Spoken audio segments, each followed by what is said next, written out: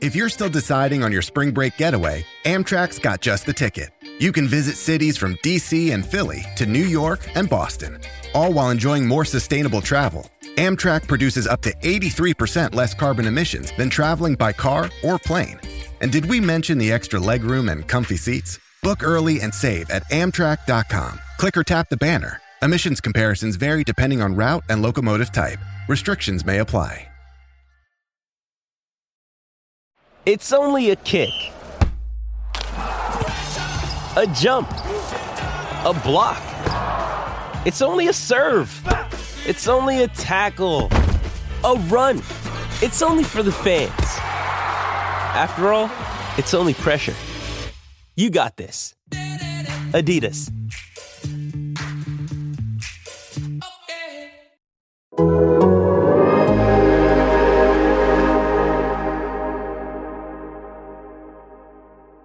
Hello and welcome to the Game Theory Podcast. I'm your host, Sam Vecini. We are presented by The Athletic. Today on the show, Mark Schindler is in the building. We have a big, packed agenda today that hopefully we're going to try and breeze through a little bit while also still going in depth. We've got the Orlando Magic and why they have become the team that I find myself gravitating most toward on League Pass and on Synergy over the course of the last month. I mean, look, people know that I kind of hate watch the Houston Rockets, although not over the last 5 or 6 games. They've been really fun. But Orlando is the one where I'm just like, this is not a great team. I know that, but they're super fun to watch. The second thing we're going to talk about, NBA Defensive Player of the Year top fives. We did top fives, Rookie of the Year. On Wednesday, we're going to do NBA Defensive Player of the Year top fives today. And I'm really, really excited to jump into those because I don't know about you, Mark, but I had an absolutely miserable time trying to put that together. Yeah, it's probably going to be more of a miserable time once I get some of the reactions to mine. I would assume that's how it tends to go. I feel good about it right now, but yeah, we'll see how it turns out, man. I in no way feel good. I mean, I can't feel I can't come down from the high of Georgetown winning a Big East regular season game for the first time in almost 700 days. So, that's great. We're here. The literal toilet bowl, DePaul versus Georgetown. Georgetown won in the game that ended up not being super close, and none of the players looked all that happy, understandably.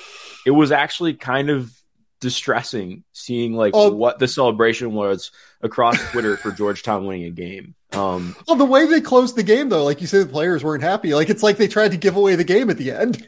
Yeah. We've already done the Georgetown rant. This team sucks. It's really hard to watch. I feel bad for the players. I don't think they're put in position to succeed. We'll just say that. The final thing we're going to talk about, we're going to talk a little bit about Dariq Whitehead, the fact that he avoided season-ending injury on, Tuesday, I believe. Yeah. Really, really good sign. Really, really good news. And I just wrote about him a little bit on The Athletic just to kind of break down the weird place that his draft stock is in right now. I think that people don't kind of recognize that NBA teams are kind of all over the map a little bit and are preaching patience as well, trying to figure out who he is. Finally, we're going to talk a little bit about Brandon Miller because I know Mark wants to talk about Brandon Miller and the improvements that he's made over the course of the season to become even better than what he's been. But let's start with the Orlando Magic. Mark has gotten his Georgetown rant out of his system already. So let's go to the team that I enjoy watching most. We're slapping the bag 2023 here. As you guys remember, Robbie Calland in the win-loss over-unders to start the season.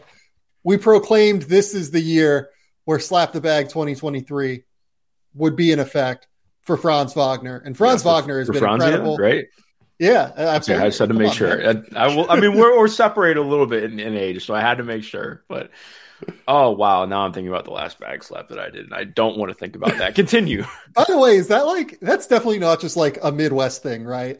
It might just be that was very much a thing at Michigan State University. Definitely a thing at Ohio State. First and only bag slap I ever did was room temp. Don't do that. Terrible. That was one of the worst nights of my life. So, oh my goodness! But we're going to talk about the Magic and just the really, really fun team that they have. So I'll let you start before I jump in because I just kind of have a lot. I'm just gonna spray wide. I feel with the Magic because I love so many disparate pieces on this team. I don't know if they have a central cohesive theme yet, beyond just being really fun and having a lot of really fun players. I will note one thing that noted Orlando Magic friend of the program and fan, Steve Cerruti, producer of the Ryan Russillo Show, he sent me that I think is really, really interesting. But before we get there, Mark, what have been your overall impressions of the Orlando Magic thus far in the season?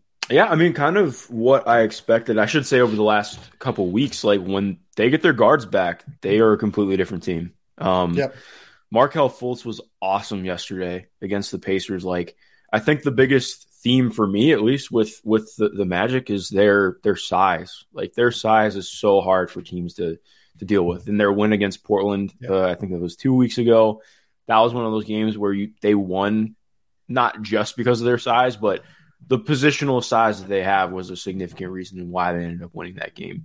You look at the game that they had against Indiana last night, also played a significant part. Like, T.J. McConnell's a good guard defender, but when you have somebody like Markelle who's 6'4", that is as shifty as he is, that can rise over anybody, 16 feet in.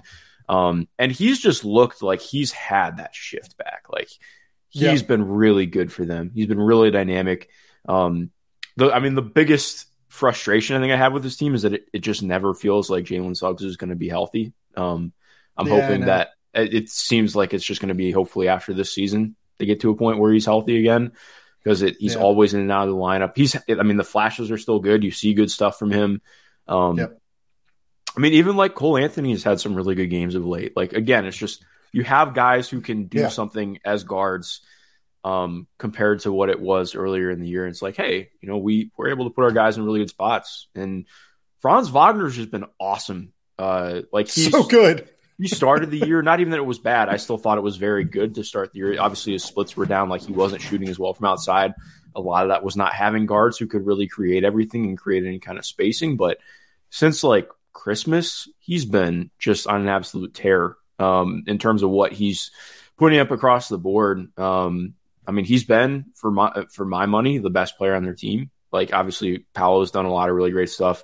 If I had to give somebody on the team an all-star nod, it would be Franz, because he's been that good. This is since Christmas. So 13 games, 21 points, 4 boards, 4 assists, 53, 42, 79 splits while getting to the line quite a bit, taking 5 threes a game. Yeah. Like, it's just been really damn good. I enjoy the hell out of this team. Exactly like you mentioned, like Jonathan Isaac is back now, which regardless of how you feel about his off-court stuff, he just getting back and being healthy and seeing him get on court again is really cool from a standpoint of knowing that he went through 2.5 years of absolute hell, personal injury-wise, to get back. And he's looked solid. Like, I want to see more still. I think he just played his 3rd game last night.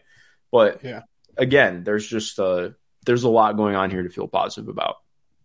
Yeah, like the fact that Jonathan Isaac was able to come in and be as impactful defensively with his length, with his movement skills, just that general, I think that like that goes even more than anything to show just how some guys are just like savants on defense, right? Yeah. Jonathan Isaac can sit out 2.5 years basically, and he still has that like anticipation that he's always had, right? Like, he still has, like, the timing is still coming back a little bit. You can see that, like, it's still not 100% there.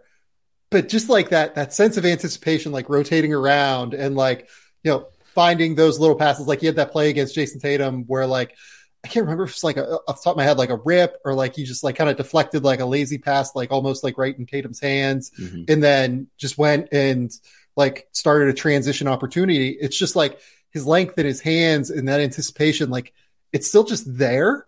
It's unbelievable. It's kind of staggering, but I'm glad that you started on Markelle Fultz, because I think that that's the place where I want to start as much as anything. Markelle Fultz is a good point guard in the NBA. Like, he is a legit starting caliber point guard in the NBA. I know it doesn't look like the way that people anticipated it looking like. When he was the number 1 overall pick, he looked like a 3-level scorer who could make passing reads, who could do like a million different things on the court. But it looks pretty close now. Like, he's not the superstar because the shooting isn't there. The 3-level scoring isn't there. He's really kind of resigned to that like 16 foot in range as a scorer. I know that he occasionally takes threes, but I still don't feel great about it coming out of his hand, but he's still impactful regardless. He has turned into a really, really good defender, which is something that if you watch him at Washington, like that never existed. And he's turned into a guy where his footwork has always been elite and his creativity with his footwork has always been unbelievable. But just the way he slithers and slides like through defenders and like slaloms around guys with like Euro steps and deceleration moves and things like that. It's kind of the closest thing in the league to watching Shea that isn't Shea. It feels like, you know, like, do you know what I mean when I say, like, he's obviously not, I get exactly he's not as good. Yeah. But like just the way that he maneuvers and slithers around the paint is kind of unbelievable to me. Yeah. And actually some people will probably disagree with me on this. I mean, he's a better passer than Shea. Like that's well, yeah. I mean, true, yeah. but... I mean, Shea's that's not. I don't mean that. And that's not as like Shea's a 30-point per game scorer. Like, yeah, no, exactly. Yeah. But I mean, like that's the difference for me. Like, you get a player who is doing really exciting things as a live dribble creator for them. Because even like part of what's fun about this team, and we haven't even mentioned him yet. Like, Wendell Carter hasn't necessarily taken like the leap. He's still been really damn good this year. And like when he's healthy, they are a different team. Like defensively, they hit differently because of what he brings at the 5 spot. Like his switchability has been awesome this year. I don't think the rim protection has been quite as good as it was last year, but I think part of that's been what their guard defense has been at times. Obviously it's a 2-player game in pick and roll. But like in terms of screening and just opening things up, like what he does to create space for Markelle is awesome. Like I'll never forget when I talked to Wendell last year for a feature, like actually one of the most fun things to do is to talk about screening with a good screener, because like we just talked about screening for like 15 minutes and what it was like learning Markelle's game and, you know, kind of figuring that out and getting that sense. And you really see that click this year. I think even when teams are, it's something that I think obviously, you know, when you're talking about playoffs, it's different, but when you are able to screen and rescreen the way that some guys can in the league, for a guy like Markelle, who's not going to take those outside shots with consistency and get guarded like it, I mean, you can really create space still for them. And I think you're seeing that at a high level. So I've enjoyed it. Also, I feel like I just have so many things to say about this team. Since Gary Harris went back in the starting lineup, Magic are 6-5, and Gary Harris has been really good. It's been really solid. Like just a good guard defender, can run a little bit of secondary stuff and is hitting his shots at a high level. So that's, I mean, exactly. Like you just plug and play a regular rotation guard in and, oh, hey, Magic are pretty good. So obviously they still have a lot of the consistency things that a young team is going to struggle with, when right now the only 2 players in their top 9 who are older than 24 are Gary Harris and Terrence Ross. So it's like, yeah, I mean, you're gonna have some of those, but they've been dynamic, and I think it's fun because they're going to be the team that people are going to talk about and be like, oh, well, what if they just, you know, like we're really all in for Wemby this year, or what if they were able to go lower so they could get Scoot? And like for what it's worth, they're not going to finish high enough where I think I'm all that worried about them just like dropping out of the top 7 in the lottery or something. But like,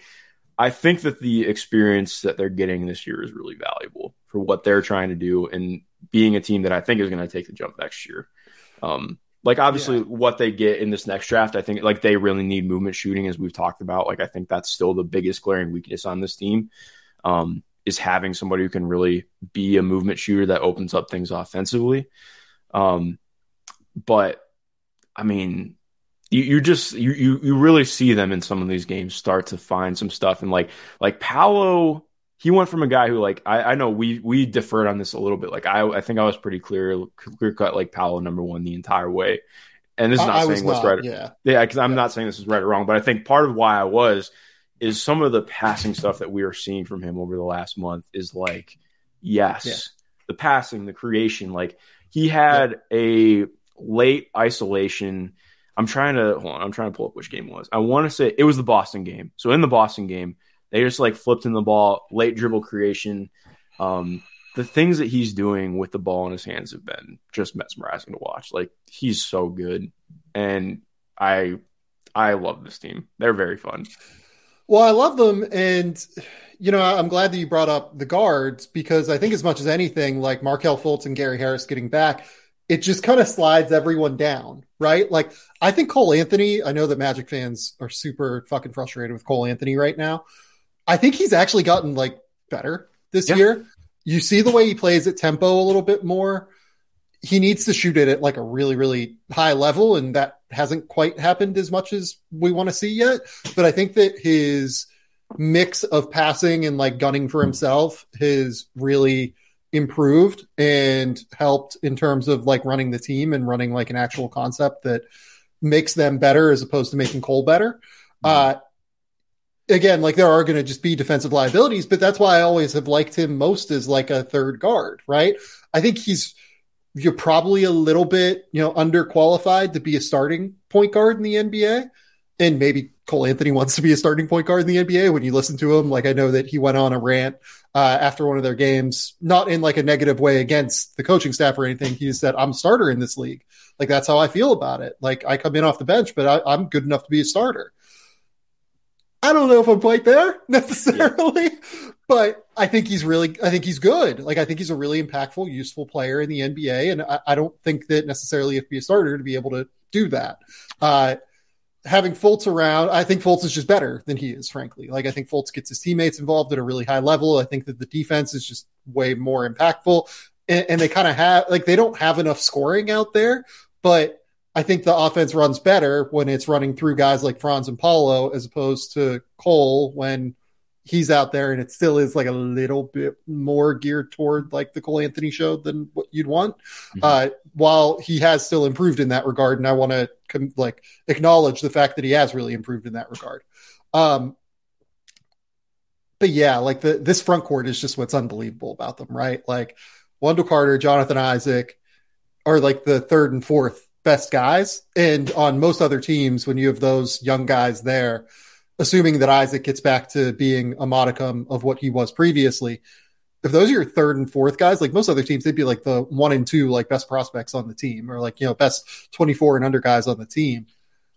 I mean, goodness, like Franz and Paolo, I love the way that they can play off of one another. Like, it does frustrate me from time to time that it does seem like Franz, I don't want to say defers, because I think that would be the wrong word.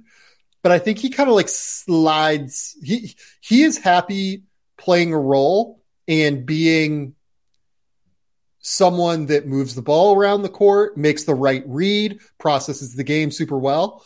I wish he would be a little bit more aggressive some games. Like there are games like against New Orleans. What was that? I think it was last weekend, where he was just like unbelievable. The first half against the Pelicans was one of the best halves I've seen anyone play 23 and under in the NBA this year. He had like 29 points or something. He was passing, he was playmaking, like he was decision making at a super high level. He was knocking down threes. He was finishing at the rim. Like his finishing has gone super underrated this year, I think, as a skill set. He's just really good. Like, I'm honestly at the point now where if you wanted to say that you trust Franz more than Paolo to become like the Orlando Magic star, I think I still believe in Paulo's upside a little bit more, just in terms of the handle and the shake and the creation. But goodness, Franz has made that a conversation, which is kind of terrifying for the rest of the league, right? Mm-hmm. Yeah, no, exactly. I mean, I think, but I mean, for me, if like I said earlier, if I had to give the All-Star nod to somebody, it would be Franz off this team. Yeah, and I think, just looking at also this year, like, no, I don't think anybody from Orlando deserves it, just based on what this year has been. But I think there should be like legitimate, like, think if the Magic like go on some like random winning streak before All-Star voting is done, which it is already just about done. Like, I think you can make the case. But yeah, it's exactly. But by the way, I'm just terrified to do. I think at some point next week I'm going to have to do like All-Star like picks and reserves and everything, and I'm just terrified. Because it is guaranteed this year to make somebody angry. The Eastern Conference forward picture is such a shit show. Mm-hmm. Like, you basically have to pick between Julius Randle and Bam Adebayo is what it comes down to. Like, that, you have to make a choice between one of those two guys. And that sucks because they are both unequivocally like all-star caliber players. I can already tell you right now, I hear Heat fans typing saying like, "You dumb motherfucker, how do you not have Bam first?" But like, Julius has been really good this year. Like I think I would lean Bam, but like exactly, like I mean, I think I would too. Yeah, but easier said than done to just like fully put my thumb on it, especially too if you look like just January splits. Like, I mean, come on, Julius has been awesome, but then again, like, did you watch what was the Heat game? I think it was the game against Boston. The Heat. Yeah, I was gonna say I watched that. Oh my God, Bam was so good. We're going to talk about that game later on when we do Defensive Player of the Year top fives. Cool. Because Bam was really good. Sneaky, by the way, Haywood Highsmith was awesome in that game. Yes, he was. He was guarding. He was so good. Shout out Haywood Highsmith. Like, had to defend Jason Tatum for like long swaths of time and did pretty well on him. Okay. So here's my thing with the Magic. I've seen a few people in the YouTube comments ask, how should they approach the deadline? I mean, I have an idea that I think Magic fans are like not going to love. I think that they should look. I think they should look to move Mo Bamba probably, just because. Look, he's out of the rotation. They're playing Mo Wagner ahead of him. Jonathan Isaac's back. It's hard to find minutes for Mo. I also sneaky think that this is the time to cash in on Bol, and I would be interested to see I would be gauging what his value is on the market at the very least. If the market is not as high as what I think it could be, like, I wonder if they could get a late first round pick for him. I would want to know that. And if I could get a late first round pick for Bol, I would. Here's the reason why. 1.5 years left on his deal. This Magic front court, I just don't know where the true minutes come from for Bol, right? If everybody is healthy. Like, you have Wendell Carter at center, who can also play the 4. You have Franz Wagner, who can play basically anywhere 2 through 4.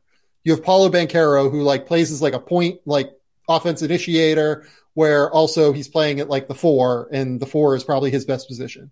You have Jonathan Isaac as well, who is going to come in and like kind of demand minutes. Jonathan Isaac is really good. And obviously you have this case that, you know, Jonathan Isaac is, you know, they have like this weird contract with him that has kicked in with the injuries, where I think he's non-guaranteed next year, or at least like minimally guaranteed. Like, they could get out of the contract, I think, at like $7.5 million or something like that. Based on what we've seen, I probably wouldn't do that. But if he's playing, and I would assume he's playing, there's no room really for Bol in that case. And if there's no room for Bol, you're just going to kind of see his value like kind of diminish. And I wonder if there's real space to actually move him in a deal that like makes sense for them. And here's the other thing. I really have enjoyed Bol. I think it's been great to see him become like a real genuine NBA player. And he has become a real genuine NBA rotation player. He's a really bad defender, to the point where like, I wonder how valuable he is like long-term in the NBA. He could improve in that respect, but his lateral quickness, his instincts, they just really are not up to snuff on that end. And it's been fun. It's been really cool to watch. He's been productive. His game is novel in some ways. Like, it's different than Victor. It's different than Chet. Like, he can handle the ball a little bit more. But I just wonder if on like a winning team, what does this look like? He doesn't really rebound well enough. Doesn't move his feet well enough in space. Like, I wonder what the role is that makes sense. And I don't know what to do with that right now. Well, it's hard because I think part of what made him, and not even that, I mean, he hasn't been good lately. He hasn't really been in the rotation as much either. But like, I think what is difficult is that a lot of what made him exciting and impactful early on in the year is how much they leaned into him. Like, they really just said, okay, we're going to let you rip and run in transition. We're going to play pretty strictly zone because we have no guards. So we need to play big and try and mess things up that way. And they really empowered him to do things. And I think like, that was good for what he was doing as a player and for his development, but also like, I think he's just like, he's just in an odd spot in what he brings impact wise. Cause like we talked about this, he really only has it as like a either shooting above the break or as a pull-up shooter, because the shot release is still really slow, especially if you like station him in the corners or something. Like almost all of the shots that have been blocked have been on corner threes this year.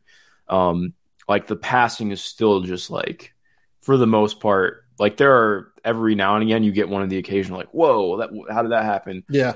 But then you also get the, whoa, how did that happen? Like yesterday, I tweeted this out, and you know me, I like rarely tweet out anything negative about a player, but I think that was the worst pass I'd seen this year. And like that's part of the Bull experience. So on one hand, like I would hate to see him get traded just because it finally feels like he had found a spot and like things are working. And but exactly like you mentioned, like it's okay. Well, what does this look like moving forward when he doesn't really have quite the same role anymore? And it's an odd spot. I'm just happy that he's gotten to even find himself at all this year. But me too.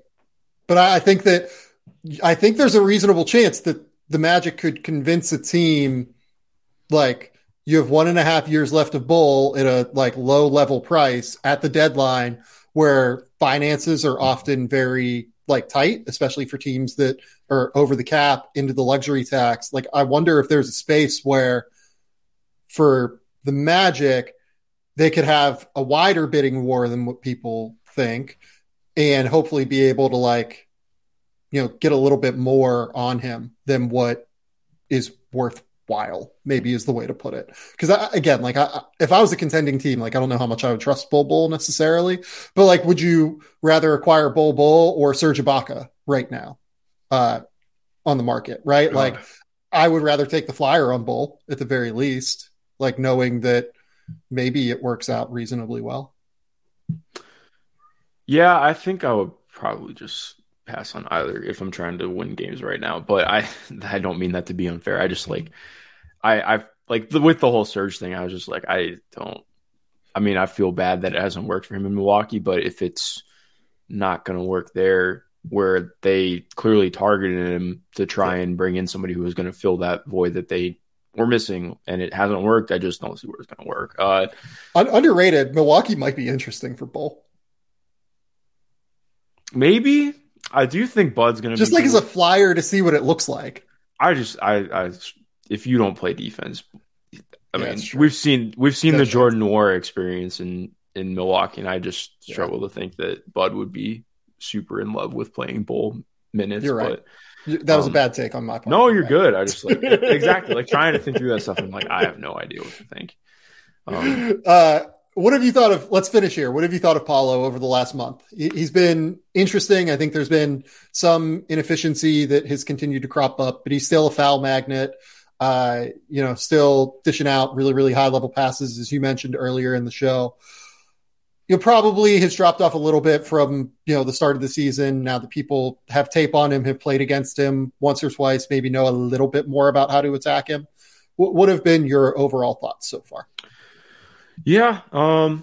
The shot still has never quite come around from outside for him. Like, he's had stretches where it's looked better. I think it's been about what I expected this year. I didn't think he was going to step in and be like a 35% plus 3-point shooter on volume. I just appreciate that there's no hesitancy. Like, that's my biggest thing with him. I think hesitancy in any capacity would totally cap his ceiling. So I've appreciated there hasn't been any there. I think teams have been a little bit better at matching up with his physicality. More so, like, he's still getting the line 7.5 times a game since Christmas. But, like, I think teams have been better at impacting his shot around the rim and trying to, wall off some of his drives, trying to meet him later instead of being actually meeting him out farther. And giving him more of those driving lanes. So I think that there's been some of that, but to his credit too, like we mentioned, I think the passing has like just popped even that much more for me. Like, he's just in such control of his game right now and finding himself in the half court as a playmaker, and like showing himself as like the pretty clear number one guy on the team. I've felt good about that, but yeah, I think he's going through as small of a rookie wall comparatively as I think he can. So I've enjoyed him a lot, though. Yeah, no, I've enjoyed watching him play. I've really, really enjoyed watching the Magic. The thing that I wanted to mention that Cerruti told me is over the last little while here, and I'll pull up this metric that he sent me. I think he got it from like some Instagram account. Over the last, actually, no, it's just like straight up since starting on January 19th. Sorry, I was pulling up this number here. The best 5-man lineups in the NBA. The best one is the Denver Nuggets, with their starting lineup, essentially. I think it's actually minus Jamal Murray and with Bruce Brown. The second best 5-man lineup in the NBA so far this season. Markelle Fultz, Gary Harris, Franz Wagner, Paolo Banchero, Wendell Carter, plus 23.2 about a month ago. About a week ago, I'm sorry, when this number was taken. I think that goes to show like how much upside this team really has now that they have their guards back. They're outperforming teams at a really, really high level. And oh, by the way, since like this metric, got sent this metric, they've gone out, they've beaten Indiana, they've gone out, they beat Boston in a game, right? Like, I don't know. I'm just extremely excited and in on this entire group of guys. Like, I think that this is the team to watch moving forward kind of across the NBA is like a team that could really skyrocket. But moreover, I'm really interested to see how they transition this with the draft picks they have this year. Like they're currently slated for number 5 and number 8 in the NBA draft because this is the year where the Chicago Bulls pick for Nikola Vucevic transfers. The just gift that keeps on giving for the Orlando Magic at this point. They have a chance in this draft particularly to like really, really solidify their core. Like this is a team that you've mentioned could use just a little bit more outside shooting, right? Can you imagine them getting like Brandon Miller and Grady Dick on this roster? Or like, God forbid, if they get Scoot Henderson on this roster? Like, are you kidding me? This Magic team has a chance to be like terrifyingly good depending on how the lottery shakes out for them moving forward. Yeah, I think what I'm most interested to see, and not that I've heard anything on this, but just based on the way that Orlando has approached this, the way that they've talked about approaching this window, I'm curious to see if they, not even that it's pushing all their chips in because they have a lot to work with, but if they get kind of aggressive in saying, hey, if there's somebody who is like 27, 28 that has a decent amount of time left on their contract that if that situation ends up being right for us, like I could see them being willing to make a move that brings them in like a higher level guard or somebody that rounds them out more as they try and turn the corner a little bit more next year. Not that they're going into title contention or anything, but they are hitting an interesting point where it's almost like they do kind of have to start getting a veteran presence in because like we've seen with some teams, like yes, you can have this plethora of awesome young players, but at the same time, you have to really find that balance of having a lot of guys you want to develop while also having guys who help maximize them. And I think, again, they're part of having everybody healthy again has helped them find that. But even headed into the trade deadline, like we just talked about, I think that there's some stuff to shift around and figure out there. Like clearly Mo hasn't been happy in his role. I think he definitely wants to, not that he, I think they wanted things to work out in Orlando. It just hasn't. Well, and look, like, I hope that Mo Bamba gets traded, to be honest. Like, I just really want to see him in a different location at this point. I think he has some real upside. I think he has some real potential as a rim protector that can step out and shoot threes off the catch, maybe in some pick and pops. Like Boston, I think would be really interesting as a spot for Mo. I know that they're kind of looking for depth at the center position at the very least, given the way that they play. I think that Phoenix would be kind of interesting. I know that Jock Landale has had some really good moments, especially earlier in the year as a center. I think that, if you could do something like Jay Crowder for Mo Bamba, that seems like somewhat interesting to me. I know I saw a report that Phoenix is looking for like 2 out of 3 of a good rotation player, a first round pick, or like a young player. And I was like, are you crazy? Not happening. Like no way. Yeah, that's, you can ask for that, but when the deadline comes, if you stay to that price, Jay Crowder is still going to be a Phoenix Sun. Exactly. So no. Yeah, exactly. I'm just interested to see what happens because it's not even now at the trade deadline. I think that's something I'm interested to see how they approach this and towards the off season. But yeah, this is a team to be really excited about. Okay, let's take a quick commercial break. And we will be back to do NBA Defensive Player of the Year top fives, which was one of the most miserable prep experiences I feel like I've ever had in my life.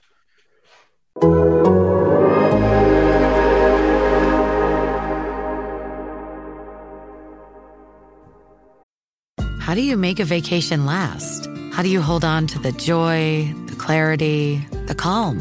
Easy. You go to Aruba. You'll spend your time relaxing on cool, white, sandy beaches and floating in healing blue water. You'll meet locals brimming with gratitude for an island that redefines what a paradise can be.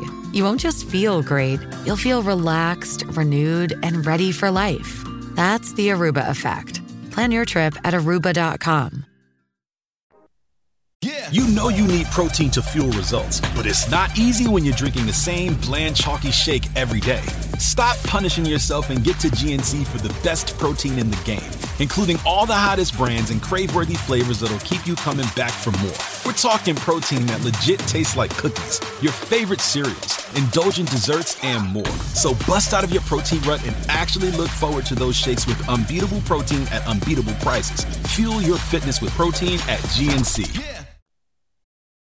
This episode is brought to you by Hyperice, the leader in advanced warm-up and recovery technology. They have tons of innovative products, like Venom-heated wearables to help soothe sore back muscles, Normatec compression boots to speed up recovery and increase circulation, and Hypervolt massage guns to improve mobility. Loved by athletes like Naomi Osaka and Erling Haaland. Try them yourself. Get 10% off your order with the code MOVE at Hyperice.com. Find a fresh take on a fall getaway to Wilmington, North Carolina and beaches. Enjoy hiking trails in a state park, fresh seafood with a side of live music, and fall festivals galore. Then live it up along the Riverwalk in Wilmington's historic downtown. With 3 island beaches, Carolina, Curie, and Wrightsville, and a vibrant downtown, you get the best of the Carolina coast, all in one place. Plan your fall getaway at WilmingtonandBeachesVacation.com.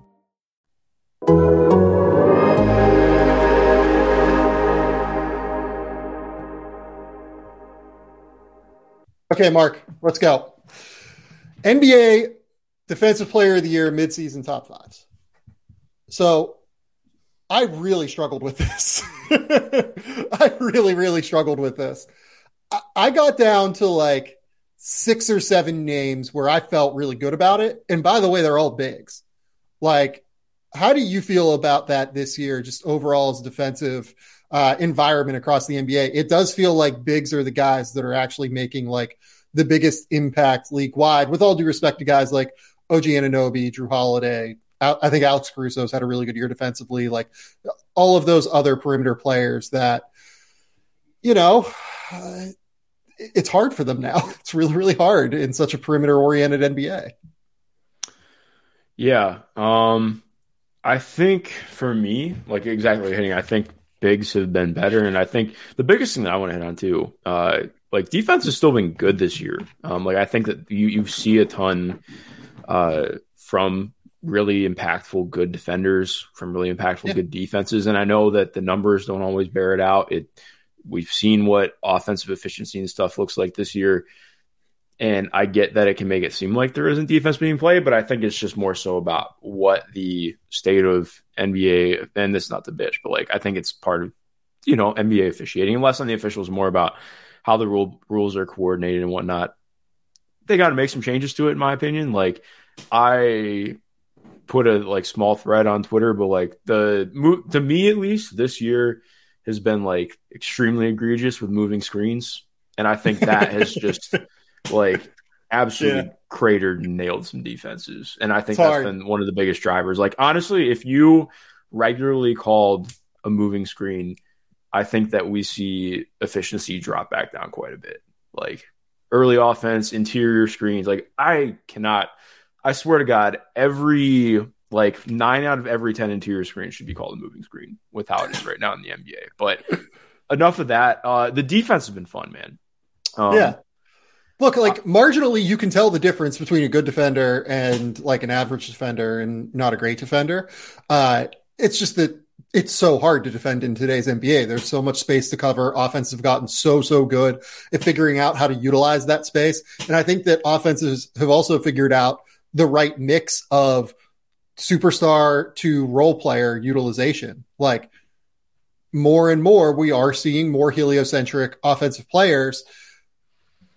And because of that, I think that if those guys have the ball in their hands more, it's just harder to deal with. If the best players have the ball in their hands more, it makes it harder for defenses. So, yeah, I mean, it's really hard. I do not envy defenses right now across the league, but I will say I think that scoring is up because because it's just so hard to defend. Not because defense is bad. Like, defense is really good. Like, you can find defenders that are amazing. You can find a lot of defenders that are really good. You can find even more defenders that are average league wide. It's just that team defense is so hard now across the league because of how much space they have to cover due to the 3-point line, due to the way that offenses have figured out how to stretch out defenses. It's just very, very difficult. Yeah, no, I agree. And I think that's part of what for me has made watching some of these guys pop even more, that much more entertaining and exciting, because I think you see some guys who it's been like through versatility. Like, it's not guys who are thriving just because they do one thing. It's guys who are really capable of doing multiple things well. And I mean, yeah, are you ready to just unveil our top five? So let's do it. So top fives, I want to say at the top here, the guys that I ended up with at 6 and 7. Did you have either of these guys on your top five? Miles Turner? No. Okay. I had Miles at 7. Joel Embiid. I mean, he wouldn't be top 5, but he'd be in my top 7. See, so not to go on the whole thing, but I just struggle with Joel. Like, I think more like Joel is a very real, true, clear-cut MVP candidate. I think so much of that I get frustrated with how often it feels like that gets dispelled. He's been awesome this year. But the defense, I do think there are fair gripes to have. Like, he does take games off. And that's not even to say like that. And this is more like me saying why I would not have him in my top 5. Because I know people will get mad that he's not in my quote-unquote defensive player of the year conversation. But like, there are very clear games where he does not compete to his highest level as a defender. And for me, awards are about consistency, not highest level of production. So it's a mix of the two, obviously, but I think I would not have Joel there. I would have him in the top 10, just like you mentioned, but top 5. No. Yeah. So I really I had 6 basically. Mm-hmm. Like, Miles Turner was my clear 7th. I had 6 guys where I was like, these are the dudes, I think. And Joel was number 6 for me. Honestly, I kind of defaulted to him at number 6 because he played 32 games and has been a little bit. So like, Jaren Jackson, I think, has played 35 games. He's played 32. The difference is Jaren just like brings it every single night. Right. Whereas Joel has probably played like, 2/3 of his games at a really, really high level defensively. Like, early this season, he was just not quite as good defensively. Like, he wasn't moving as well. His footwork was not as good. There was a lot of stuff in like ball screen coverages where I thought that like he was stuck in the mud a little bit too often. But over the last little while now, he's been very locked in, it feels like to me. And if you look at their defensive numbers, so this is a great defensive team, obviously. When he's on the court, they have a 110.1 defensive rating. That's like top of the league level numbers. And it's not like he's surrounded by great defenders. Like James Harden, Tobias Harris has worked hard to become like average on that end, but not like a significant impact defender. Tyrese Maxey, not like a significant impact defender. D'Anthony Melton and PJ Tucker, like I will grant you, have been really good defenders. Matisse Thybulle is a really good defender in the limited minutes he plays. But like, Joel is the one that's like carrying this top 5 defense right now. So I ultimately defaulted because of, like you said, the lack of consistency, but I do need to acknowledge that like what Joel is doing, he contests more shots than anybody other than Domantas Sabonis at the rim in the league this year. And the reason that Sabonis contests as many shots as he does is because teams are like trying to attack Domantas there. I think that Joel, they're not attacking as much, but he's been really impactful rotationally to make his presence felt there defensively at a really high level. So I want to acknowledge Joel. I think he's been great. Mm-hmm. Okay. I will give you the first pick. Number 5, who is your number 5 guy in the Defensive Player of the Year race? So I had to toggle between this one. I just want to give a couple really quick. Did you have this guy in your top 5? Because this is not somebody who I did have in my top 5. I had him in my top 8. Did not have him top 5. Yep. It's OG Anunoby. I had him at 8. So yeah. I'll just say it's been tough. Like, he's still been very good, but he is not at the same level he was earlier to start the year. Agree. So it's just that happens. Still been really good. It's going to make all defense for me. Another just out guy, Mitchell Robinson. Mitchell Robinson's been awesome this year. Yeah. It's been so good this year. Like, I think we talked about this during the one pod when we talked about the Knicks, but like, his added ability to really defend in the post now and become a better defensive rebounder has been huge. He's been a large reason for why that defense has been so good. I would have him up there. So number 5 for me, I'm going to go Jarrett Allen. That is also my number 5. Awesome. Oh, wow. Like okay. Yeah. All right. We're okay. Give me the Jarrett Allen pitch. No, I mean, I think it's tough because, like, I think Evan Mobley is all defense worthy as well. But to me, it's just been more. You see the drop off when Jarrett doesn't play. It's hard to put into words how different. And part of it is just not having the size. Like, if you don't have 2 7-footers on court who are as mobile, who are as smart as Jarrett and Evan, you see the drop off. And honestly, it's just hurt Evan because he's been the one who's more healthy. So you see it impacts him negatively. I think it's been a lot of what has driven his advanced numbers down. But with Jarrett, I mean, he's still so good defending on switches. His pick and roll play has been fantastic this year. We'll also have, like, honestly, I think sneakily, like, it doesn't get enough shine how good Donovan and Darius have been defensively this year. Like, Donovan particularly. Like, Darius is, like, obviously, like, he's going to get picked on in isolation and stuff, but he's a really good off-ball defender. Like, he really works to do everything he can to not be a negative. He's never going to be perfect, but I think, like, he really fights to be good. And especially, like you just mentioned too, like, Donovan's been awesome, but like, Jarrett holds everything together. The rim protection is stellar. He can kind of just defend anybody in a pinch, and they've needed it at times this year. It's helped. Isaac Okoro has really started to find something of late, which that's probably a future pod. And yeah, I mean, I would just be there with him for this. I think he should have been in consideration last year with how good the Cavs defense has been overall. Yeah, I'm there. Yeah, I think his coverage and ball screens has gotten a lot better. Even when he gets strung out now, he actually can really move his feet. And you don't want him to be out there for more than like 5 or 6 slides, right? Or like maybe even you don't want him to be out there for 5 or 6 slides. You really want him to be out there for like 4 slides, right? Where like there are, 5 and under left on the shot clock, right? But he can manage himself out there in those situations pretty well, I think now. The way he baits defenders in ball screens now when they play and drop, like that cat and mouse game, I think is really, really improved. His level of rotational awareness defensively, I think, has really improved. That was something that I've mentioned previously. I think I started talking about this last year, where when he was younger in his Nets days, I thought that sometimes he could get, I don't know if lazy is the right word. I don't know if he like didn't have the recognition yet, just being a younger player. I felt like you could kind of get him on the weak side a little bit, and you could also get him like chasing blocks on the weak side. I think he's gotten way better about just being big and being impactful at the rim.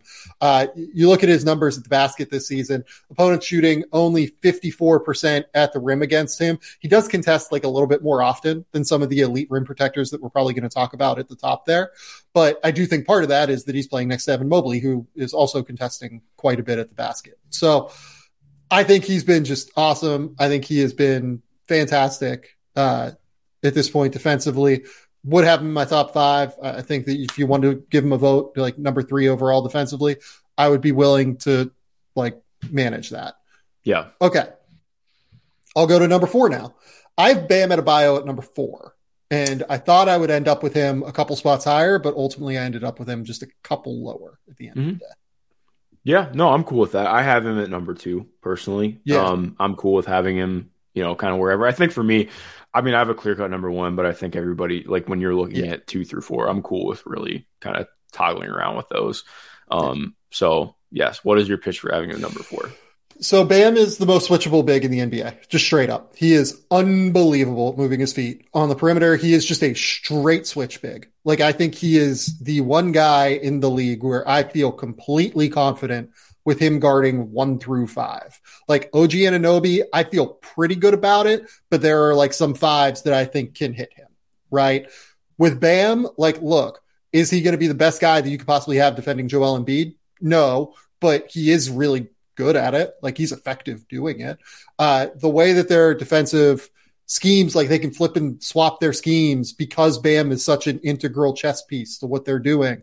Like, depending on the matchup, like they can play a little bit of zone. They can play a little bit of like, heavy switch ball screen coverages. They'll be willing to drop occasionally. They'll blitz guy. Like, they can just do so many different things. And it's because Bam is there to just be the guy that does it all. Right.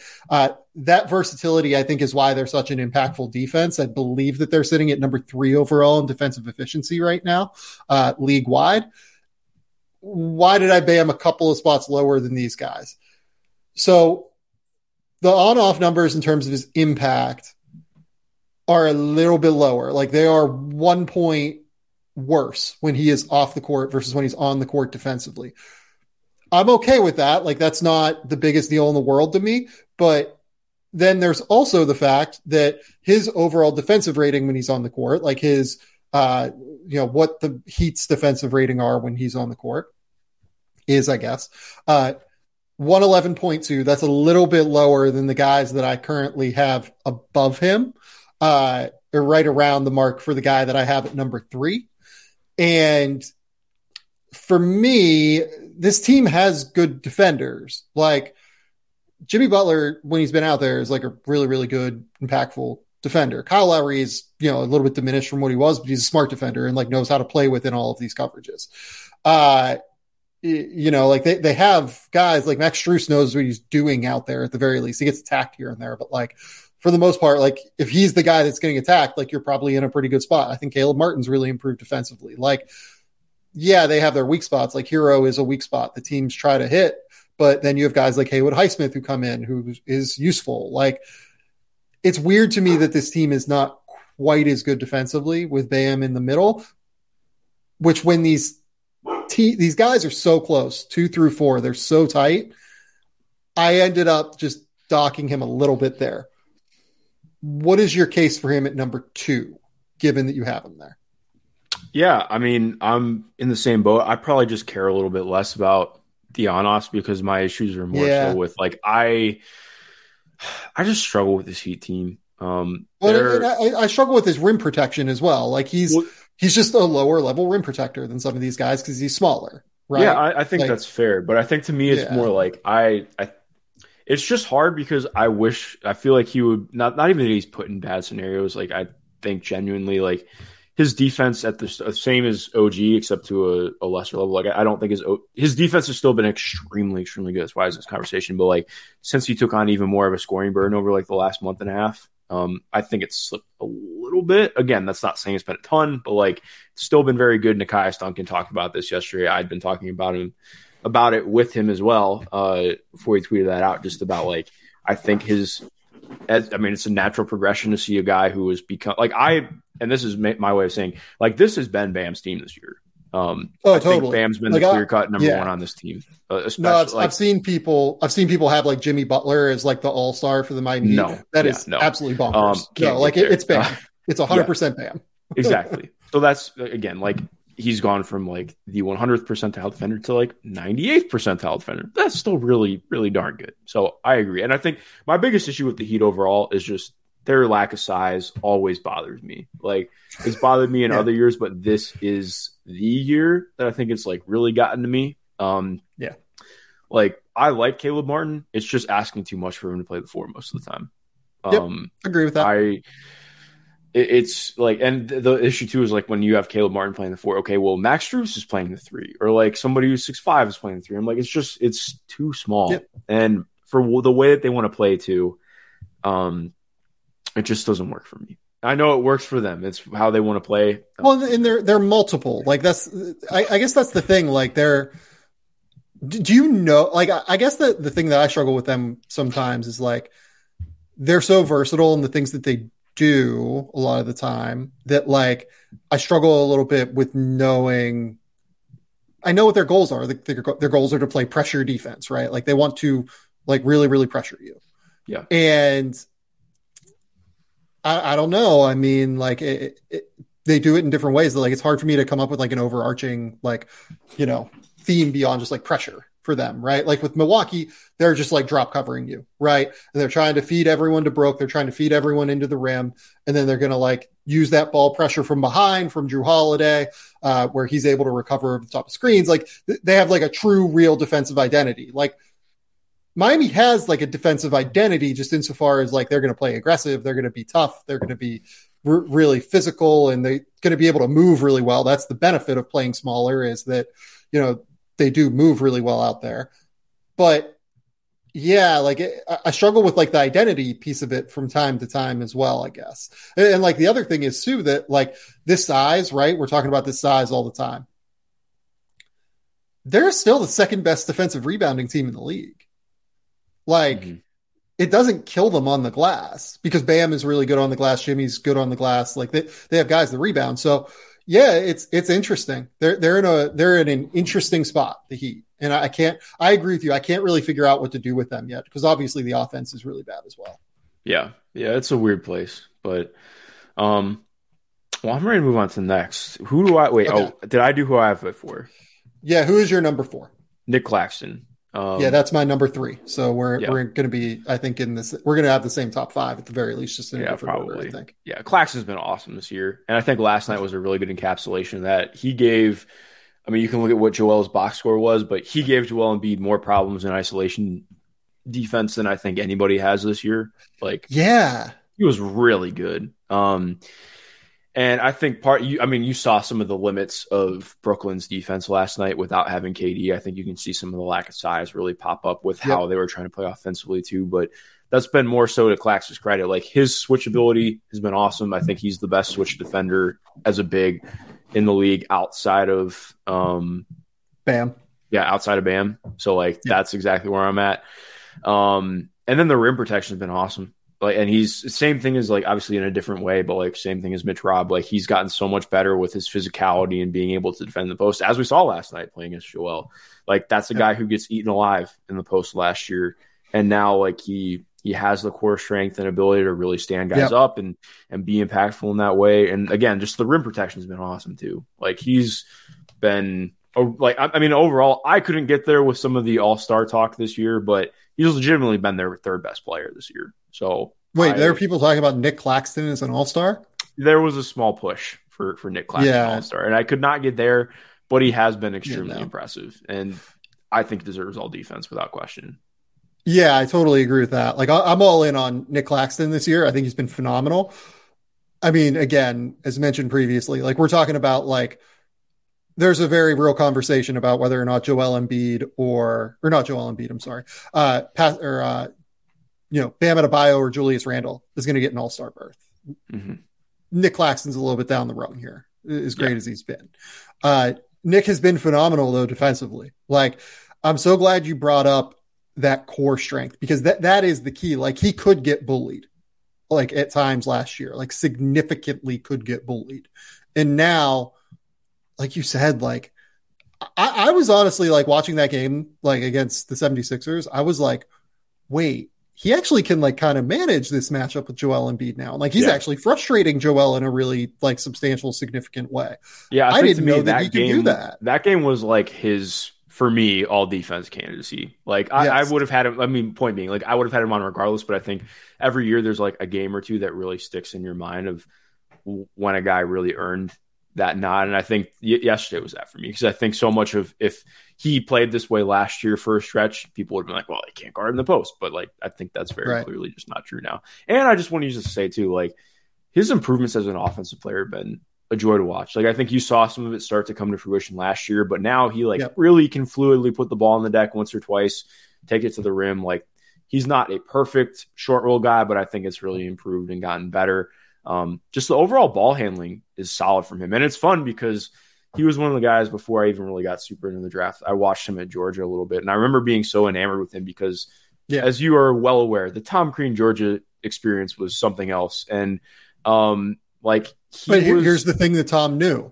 Tom knew that he could handle the ball. Well, exactly. And Tom let him rock a little bit. Yeah. And I think that was part of what was really interesting about Nick. And I think this is the first year where you're really seeing it all come together. I mean, he's leading the league among qualifying players, leading the league in 2-point percentage and field goal percentage. And it's not just dunks. Like, yes, he's dunked like 115 times this year, but he's kind of developing a little bit of a post game. You want to see more come out of it. You want to see more with touch shots and stuff because it hasn't quite come along yet, but really encouraging signs of development from him. I'm very excited about his direction. Yeah. And here's the other thing. Like, I think Brooklyn has really cleaned up a lot of the defensive kind of issues that they've had throughout the year for the most part, like in the past with this roster iteration with Kyrie and KD. And then, obviously they had Harden for a while, right? Like Claxton's the biggest reason for that, but like the Royce O'Neal addition has been helpful in that regard.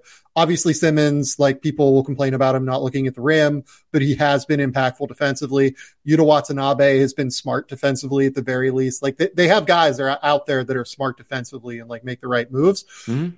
And KD's obviously taken like a substantial leap from where he was the last couple of years defensively. I think this season he's been like a borderline all defense candidate. Like I would probably have him in my top 20 for for defensive player of the year at the very least.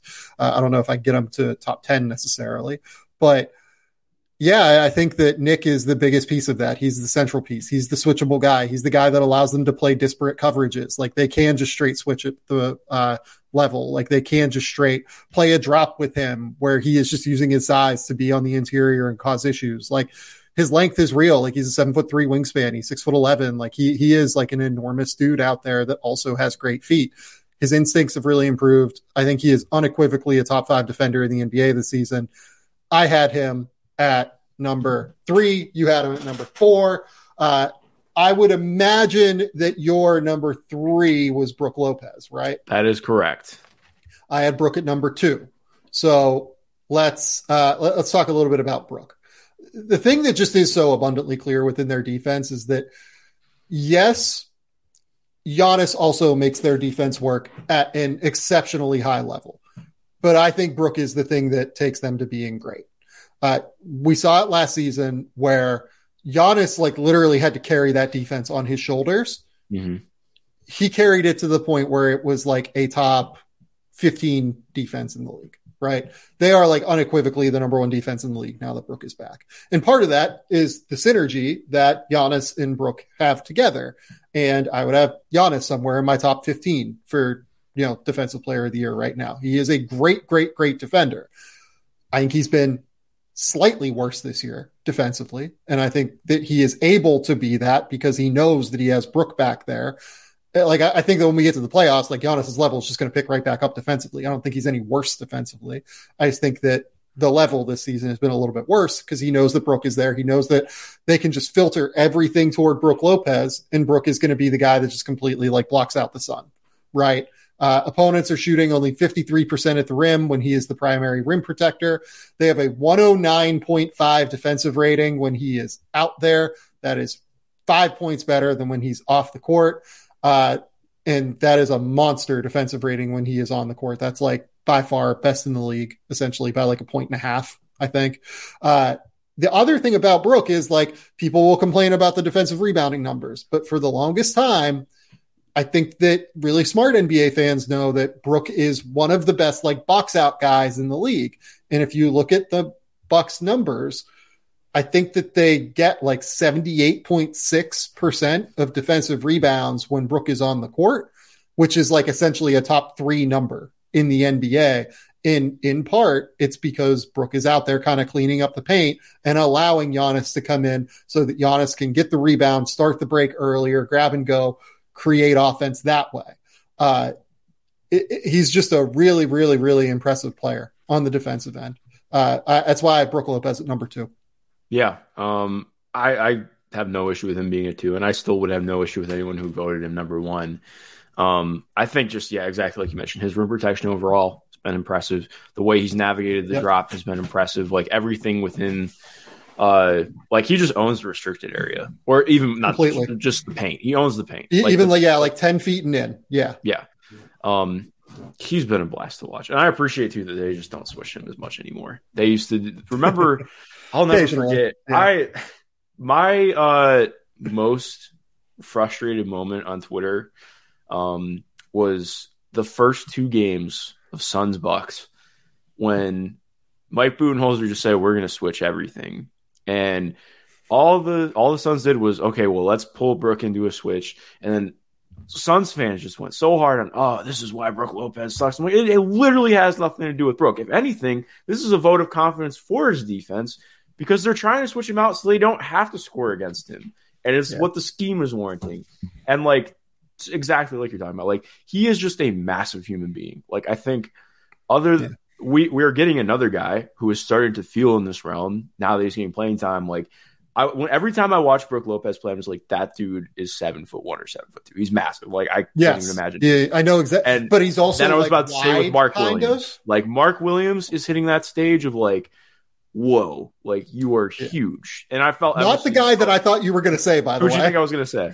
Walker Kessler. Because I feel Walker is the same, but like Mark is just on a different level. Well, he's so long. Like he's like when he like extends his arms, it's just like, oh my god. Like his wingspan's insane. But like it's fun because like I'm just like, why couldn't we see this all year? But also, not to like derail this, but it's like I don't know if you've ever watched his sister play, but he and his sister play extremely similar. Like in the way that they move, how they defend. Like, and his sister was like, I mean, she's still really good, but she was like borderline defensive player of the year a couple times in the W. So very random shot. But yeah, point being, like Brook is just like the master of being big and in the right place. And that sounds like diminishing his defense, but that's more so like talking about how he's maximized what his capabilities are. And I don't think that there's anybody in the league who's as good at verticality as he is.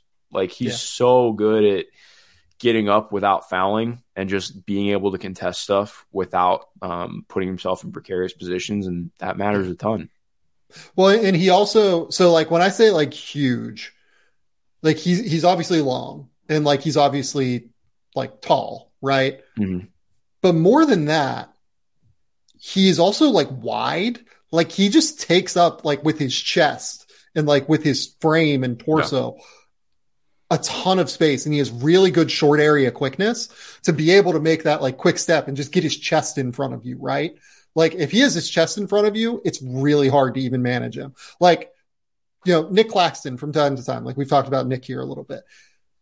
There are times where Nick struggles to get his chest in front of someone because he's just not quite as wide, and like he's, you know, he has the incredible quickness and he's really, really improving at it. And I think by the time Nick is like 27, he's going to be unbelievable at it. But like, he's just kind of not as wide, and sometimes he doesn't get his chest in front of you.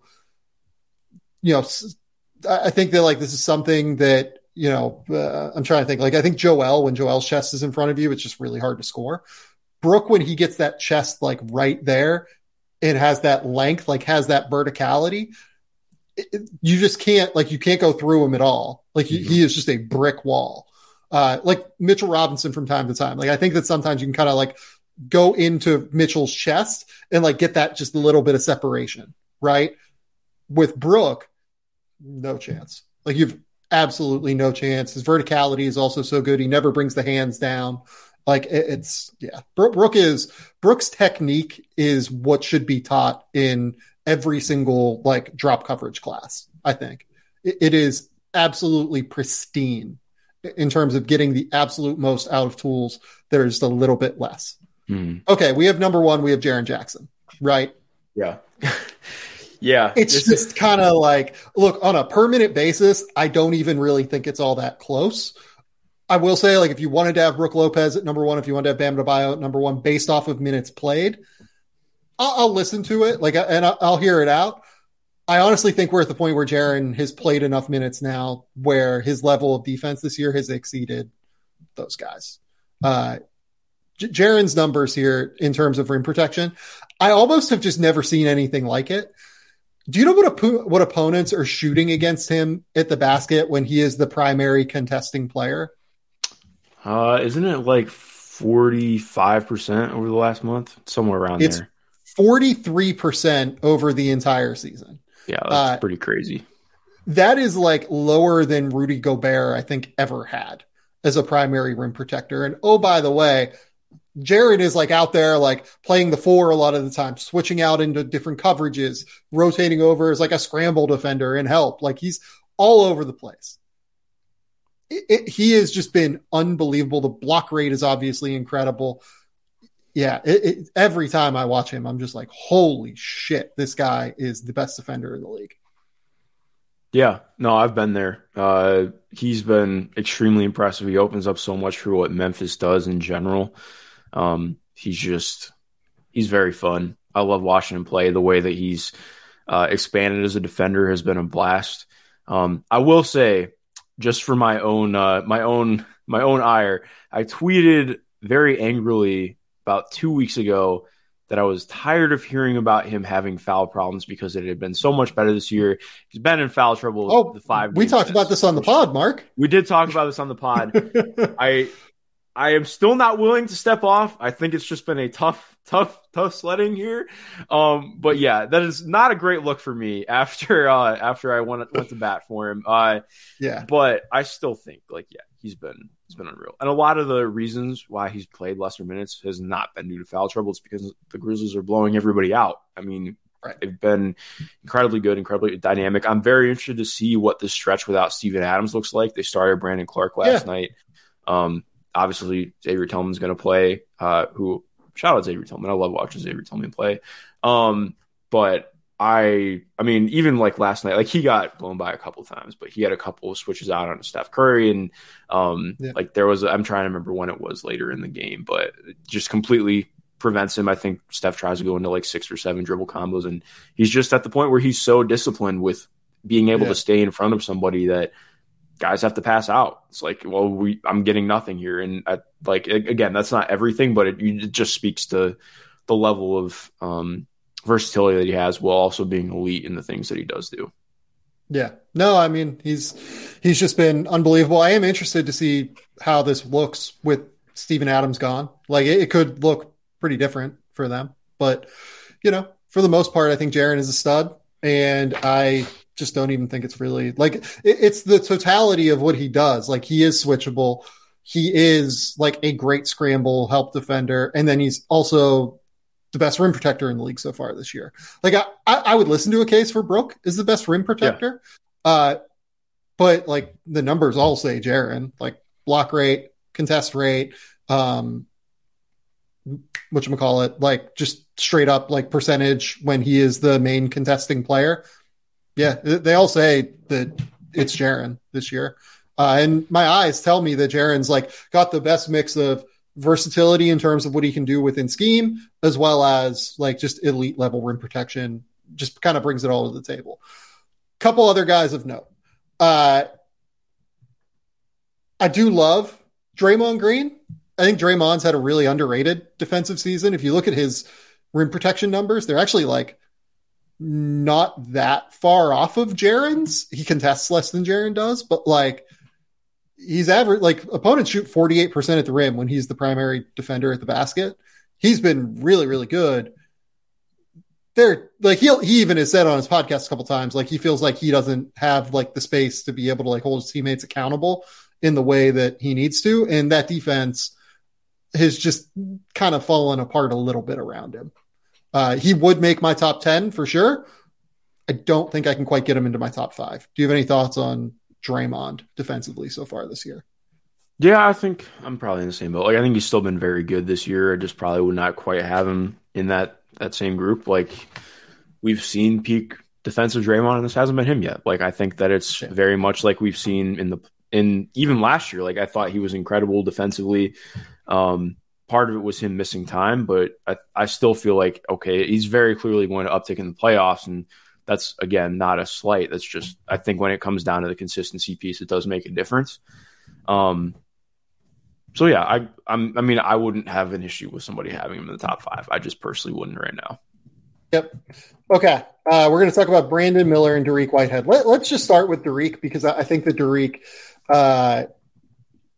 is a little bit more simple to talk about, if only because what we're going to talk about is not actually about Dariq's play so far this season. It's more just about the weird situation he finds himself in. So he goes down with an injury on Tuesday night, and he like immediately grabs like the back of his ankle, and it looks like what you see when somebody tears an Achilles, right?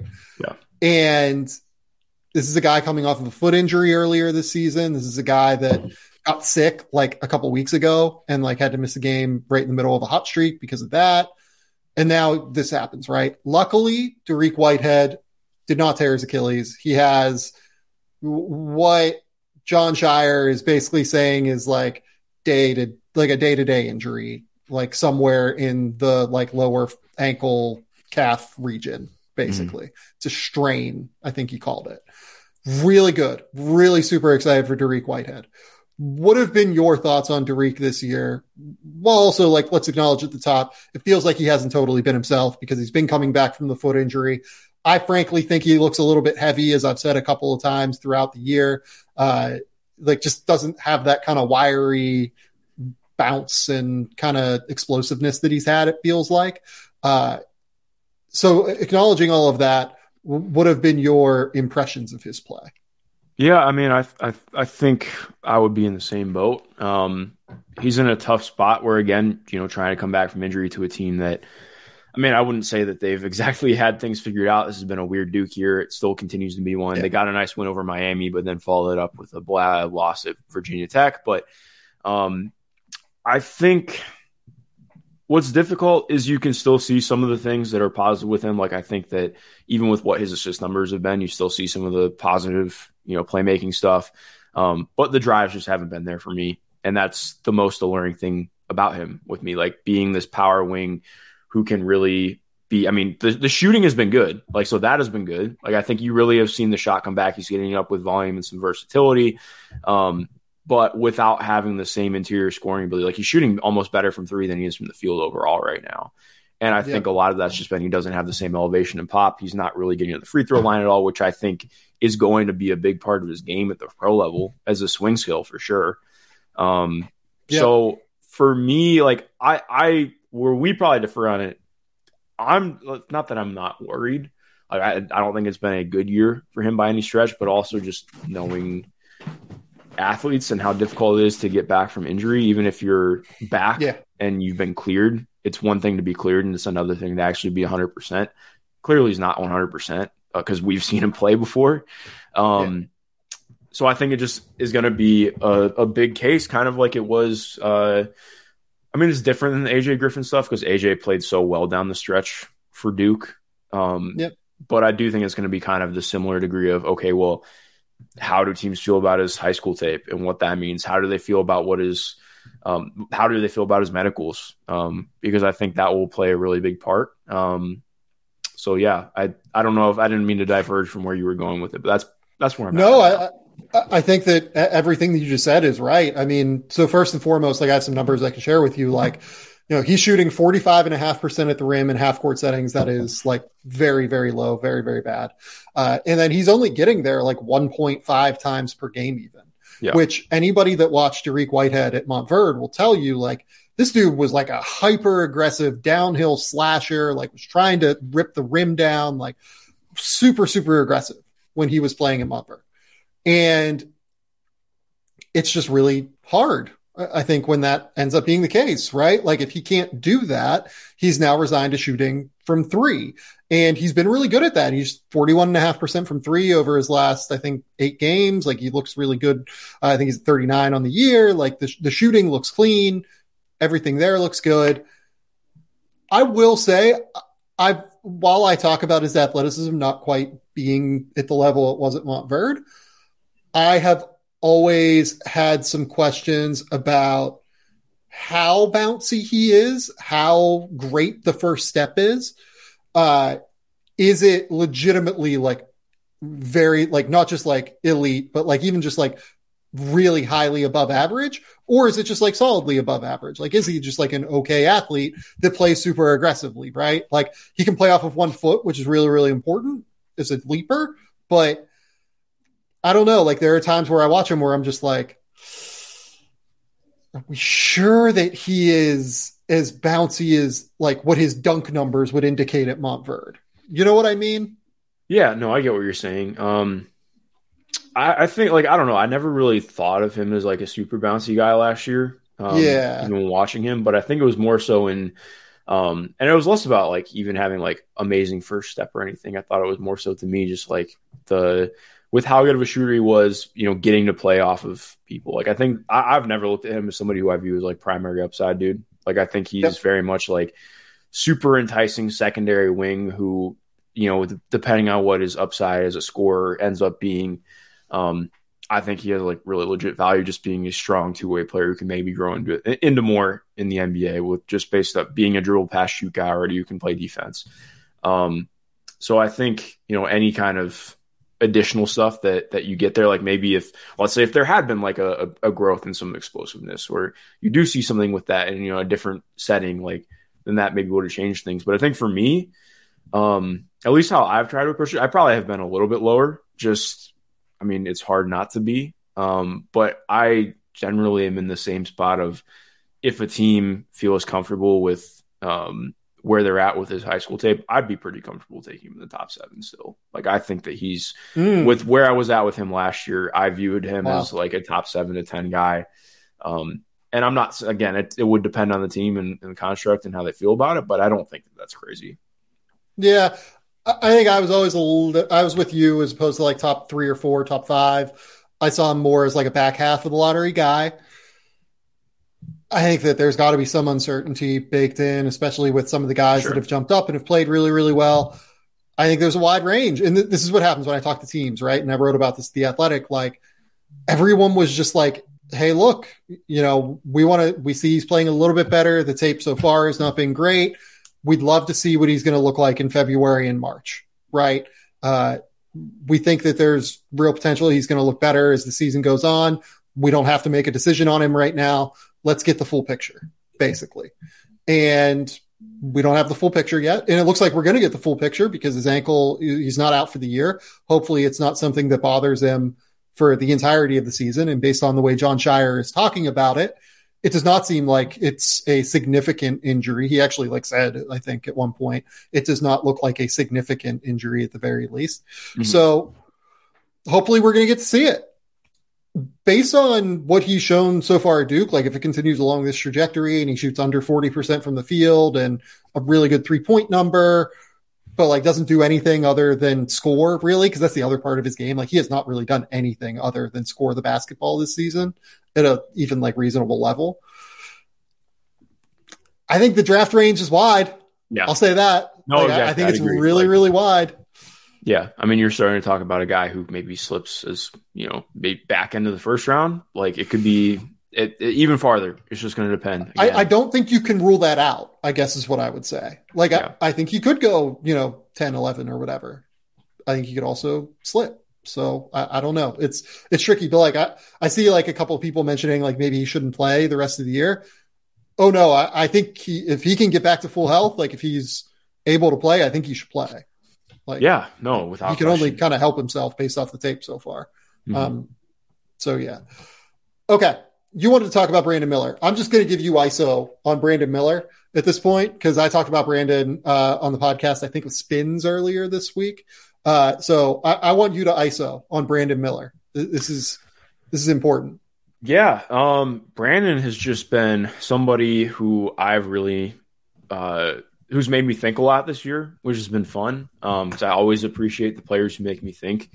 Like as dynamic as he was out the gates, like it was noted how much he was struggling inside the arc, like shooting 32% from 2. And it wasn't because he was taking a lot of pull-up 2s. It was like floaters, runners, like stuff at the rim. But then, okay, you have to counter that with, okay, well, look at how he's playing now. Like part of it has been legitimate improvements on his end, but also I want to shout out like Nate Oates did an awesome job in starting to like tweak little aspects of their offense to make things easier on him. So like instead of like, obviously they were still giving him straight, like just handle a ball screen and go from here. But also they started doing a lot more of like, okay, well, let's get you running into a ball screen instead of having you just create off the catch, because not create from a standstill, because that way you can at least, you kind of bake in getting a half step in something if you're moving quickly. And to his credit too, like I think his footwork has looked better. he's been better playing through contact, but also by virtue of getting into it less. Like he just hasn't forced shit in the same way that he was earlier in the year. He's been a lot better at like trying to go to his inside hand. He's been better at keeping the ball in the hand longer. Like I think that's actually been the biggest improvement for me. Like he went from, it almost felt like every layup was like kind of a floater because of how early he was releasing his guide hand. And now you see him like he's waiting until like the last possible second to take his guide hand off, which is like drastically helped his touch around the rim. Because part of the issue is like if you take your guide hand off that early and you're dealing with contact because you're not creating a lot of separation, hey, the ball's going to go all over the place. So I think those have been like really good, important things for him. Do I think that he's a guy who's going to finish like 60-65% at the rim? No, probably not. Do I think he's a guy who's going to shoot 40% of the rim? No, probably not. So I think it's, you start, for me, when you start looking at like just how drastically different both ends have been, it's just important to sort of keep that in context. And so I've appreciated that from him because the shooting is just so good. The shooting is so good. It's like, and I know part of what's difficult, and I have the benefit of not having watched Brandon before college because he just wasn't really on my radar. Like I know I should know because he played at Brad Beal Elite. But I mean, he was not a shooter like this before college, but I'm also at the level of saying, like, do I think he is a 46 or 47% 3-point shooter? No, but also I've seen a 20-game stretch. Like, this is one of the best shooting stretches I've ever seen. It's not just the hot stretch. It's not just like he's on a heater right now. This has been like consistent. I am hitting extremely difficult shots, a lot of them self-created, a lot of them off movement with regularity. Like, I'm a very firm believer on him as a shooter. And when you he's definitely going to shoot. Yeah. Like I still would not call him a 3-level scorer right now because the in-between game just really isn't there, in my opinion. Like, he does not have a lot of I mean that, and to be fair too, like, I think that secondary level is when you have a guy who is starting to show the ability to really at least finish off the dribble and getting towards the rim the way he has. Because what's been so important for me about this, and why I want to talk about it, because I wrote about this too, like, when you have a guy who no longer has those finishing problems at the rim, or is at least getting to a level where it's like, okay, this is more serviceable. Like you're talking about, like, okay, well, coaches are way more comfortable building sets for you and keeping you out there. And like alongside of what he brings defensively as well. Like, I think what I've realized more and more over the last year or so is you have to be so good at a certain baseline for coaches to really trust you to continue to do things and rep things out. So I have more faith in him having the opportunity to become a 3-level scorer and becoming more of a primary ball handler, or even not even saying that he has to be that, but like the opportunities and pathways for him to become this higher level prospect are more available when you have these baseline skills that are better, is what I'm trying to get at. Because if you go from a guy who is, I'm shooting 40% on layups right now, it's very difficult, especially like, I mean, for like 1 year when you're and I think it's important to note too, like a lot of teams I just think are going to start going away from, I don't know how long it's going to be before we see a team do what the Thunder did again. Just based on what, how the NBA is starting to incentivize, I mean, with the play-in and the way that teams are approaching it now, I'm curious just to see how it affects some ways that teams approach development. But, I think like it's just point being, when you are doing this thing better, that is a very important part of your game. It opens up a lot more for you in being able to continue to explore other aspects of your game. Yeah. Brandon Miller, 2-point field goal percentage tracker. He's shooting 63% over his last 11 games from 2-point range. If you remember correctly, that was the thing that people dinged him for early in the season. Not incorrectly. Like, I think he was at like 39%. Yeah, but people also went like way overboard with it. Went way overboard with it. I thought, I agree as well, given the small sample of it. Again, I still think he has a lot to clean up there. Like, my evaluation holds where I was just like, yeah, like he's not a super vertical athlete. And I think that he needs to work on his lower body strength and some of his footwork stuff. Like, it's, his feet kind of get tied up from time to time, it feels like. He'll fix that stuff, I think. Like, he's already started to fix that stuff at the end of the day. And by the way, like those 11 games, almost all against high level-ish competition, right? Like you're talking Memphis, Gonzaga. There's the Jackson State game in there, but Mississippi State, Ole Miss, Kentucky, Arkansas, LSU, Vanderbilt, Missouri, Mississippi State. I mean, that's a really, really good group of games right there and a really good group of teams. So, yeah, I mean, my evaluation holds. Anybody who's 6'9", shoots 40% from three and can hold up on defense. Yeah, that's a very high level prospect. I Mark, think where would you? Oh, sorry. Go ahead. Well, I was going to ask you, like, I have Brandon like pretty clearly at 4 right now, 3 or 4, depending on the day. Where would you take Brandon Miller? I probably can't get with 4 right now. But I think why? What other guy? Oh, I mean, I could see a case for taking Ausar Thompson over him. Like, I'd be cool with that. Okay. Again, it's going to depend on teams because, like, I'm probably just a lot lower on what his playmaking potential is. Yeah. I'm comfortable with taking Ausar over him for what it's worth. I don't agree, but I think that's a reasonable person to have. Yeah, I mean, I think it would just it just depends on the team, but like I know you're going to disagree with this. I would take in some situations Keontae George over him. I think no. Yeah, I'm fine with you disagree. I know we're going to disagree on that. Like I would be comfortable taking Nick Smith over Brandon Miller in a lot of situations. I completely disagree with that, and that's totally fine. But I'm at the point where he's pretty much a top 10 lock for me. Like I don't see him falling outside that. What he does is too valuable. But yeah, I mean he's extremely fun and he's very good. The shooting is an absolute blast. Here's the other thing though with Brandon. Like, it's not just the shooting. Like, he has actually improved going toward the rim. He is rebounding at a super high level. He is a solid defender. He's not like an elite defender. He's not like a super plus on that end, but he's going to hold up defensively in the NBA. Like, I feel pretty good about that. So like, it's the kind of across the board like production to me. He's not like Jet Howard, where Jet Howard scores, gets buckets from like the first 2 levels. Can kind of pass. Like he's a pretty good passer. A lot of them are preordained. See, that's where I don't think that he's a very good passer. Yeah. He can be a solid playmaker when you run things for him. But I think Michigan does a really, really good job of putting him in positions where he is like at his utmost effectiveness. You were talking about Jet. I thought you meant Brandon. No. I'm talking about Jet. Yeah, Brandon. Okay. I don't think Brandon's a great playmaker at all. Yeah. But like Jet, I think Jet can make passes. Like I think there are moments where like, he comes off one of those zoom actions with like a dribble handoff and he like jump stops, surveys the defense, hits like a corner kick out. I think he's pretty good at hitting the roll man on like preordained reads, but a lot of his reads are preordained. I think at the same token. So like, it's interesting. And then he does nothing else beyond that. Like Jet Howard does absolutely nothing else beyond make like reasonable passing reads and scoring from the 3-point level and the mid-range level.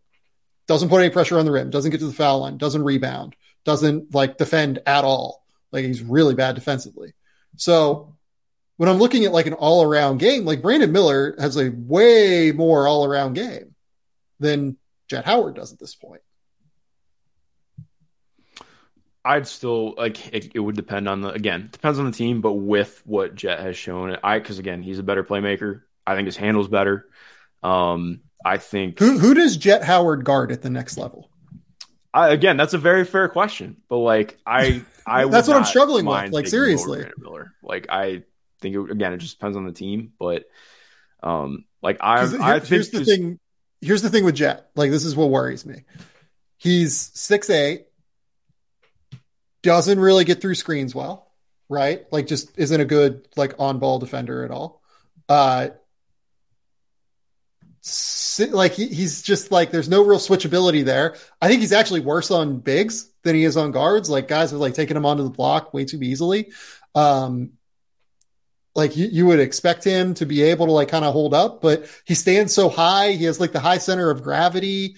Like he just like kind of anyone who can out leverage him either like as a driver because they have a better first step or like can out leverage him because he stands high and like is just like kind of there and like post defense or like in the mid post if you can out leverage him, like it's curtains, like you just move him at the end of the day. I get it. Like if you want to bet on the defense getting better, but like he's also, even his off ball defense, like he sinks too far in. Defense. Yeah, he sinks too far in, but even in like his mechanics, like he sinks too far in, and then like he'll go to try and close out on someone, and he's just super hoppy. Like everything he does defensively is super hoppy, it feels like to me. Yeah, his footwork sucks on defense. And part of why I question what his defensive ceiling is, but I think to me, what differentiates it is how confident are you in, and I'm not saying I have an answer right now, but it's like the difference for how teams are going to view it is how confident are we in making Jet a serviceable defender between Brandon growing as a playmaker. Because I just like that is going to be my biggest hang up. Like I do see a lot of like primary potential get thrown around for Brandon. I just can't get there. Like I can't get there with Jet either. Oh, I probably can't get there with Jet either, but I probably believe I have more faith in Jet having that potential star upside than Brandon right now. Yeah. I think that there's not saying a that it's likely for either, but it's just more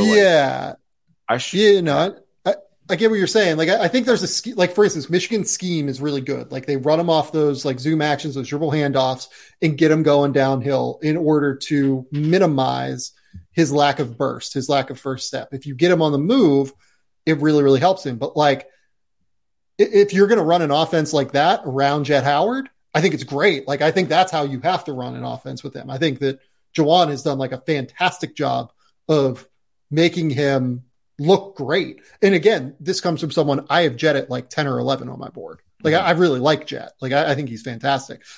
Maybe 9, 10 or 11. I forget where I have him. Let's ballpark it at 10, right? Like I really, really like Jet. I also think that if you put him in a scheme where it's like, he's spotting up in the corner, he's spotting up on the wing, you're not getting him in spaces that really like accentuate his athleticism. I worry if you're getting the most out of him on the offensive end. Because again, like I think you can recover to him when he attacks closeouts. I think that you can like kind of disrupt him a little bit once he gets inside the 3-point line with his handle. He's a great shooter. Like he's a high release point. He shoots over the top all the time. But like, is he going to be the primary guy that you want shooting over the top of your guy for like your defender from the mid range? I don't know if that's the case. I'm not saying that I want him to be primary. I just think it's tough, especially looking contextually. He's a guy who I think could really pop more in NBA offense because yes, they run good stuff. Yeah, their overall spacing and just the way that offense gets guarded. Like I do think that there could be like again because I think a lot of the criticisms and things that you're bringing up are very valid concerns, but it's just like, okay, well, what if he gets to play in a better space on offense? What if he gets to play with alongside a more competent ball handler? I think him becoming like a secondary star is possible. And again, that's not trying to issue the stuff, but like, yeah, but like, it's so interesting because like the scheme for Jet is perfect at Michigan. The spacing is just not valid. It's not like super high level, right? Mm-hmm. The scheme and the spacing for Brandon is perfect at Alabama, right? Yeah. But then you look at Derek, neither of them are probably right for Derek. Everything's been terrible for like every player too. Yeah. Like, Jesus Christ. Trying to think of like someone else, like Kaysen, like the scheme and the spacing like, does not work for Kaysen at all as a driver. So it's a mix. Like you have to try and find what works, what doesn't work, what's the more important input kind of thing. Like it's funny, like the guys that I've been comparing Jet to, like it's almost like a cross between like TJ Warren and Kevin Huerter. It feels like because Kevin can really shoot it. Obviously, TJ never really shot it in college, but he had that like super nice in between game, whereas like a lot of floaters, that Jet has that nice little floater.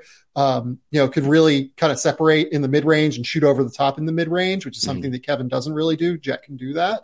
TJ could do that, but also like he's an incredible shooter and an incredible floor spacer in a similar way. So like I've been like trying to find like what are the names that make sense for me, and like this weird modern like combo of Kevin Huerter and TJ Warren is kind of like what stood out to me.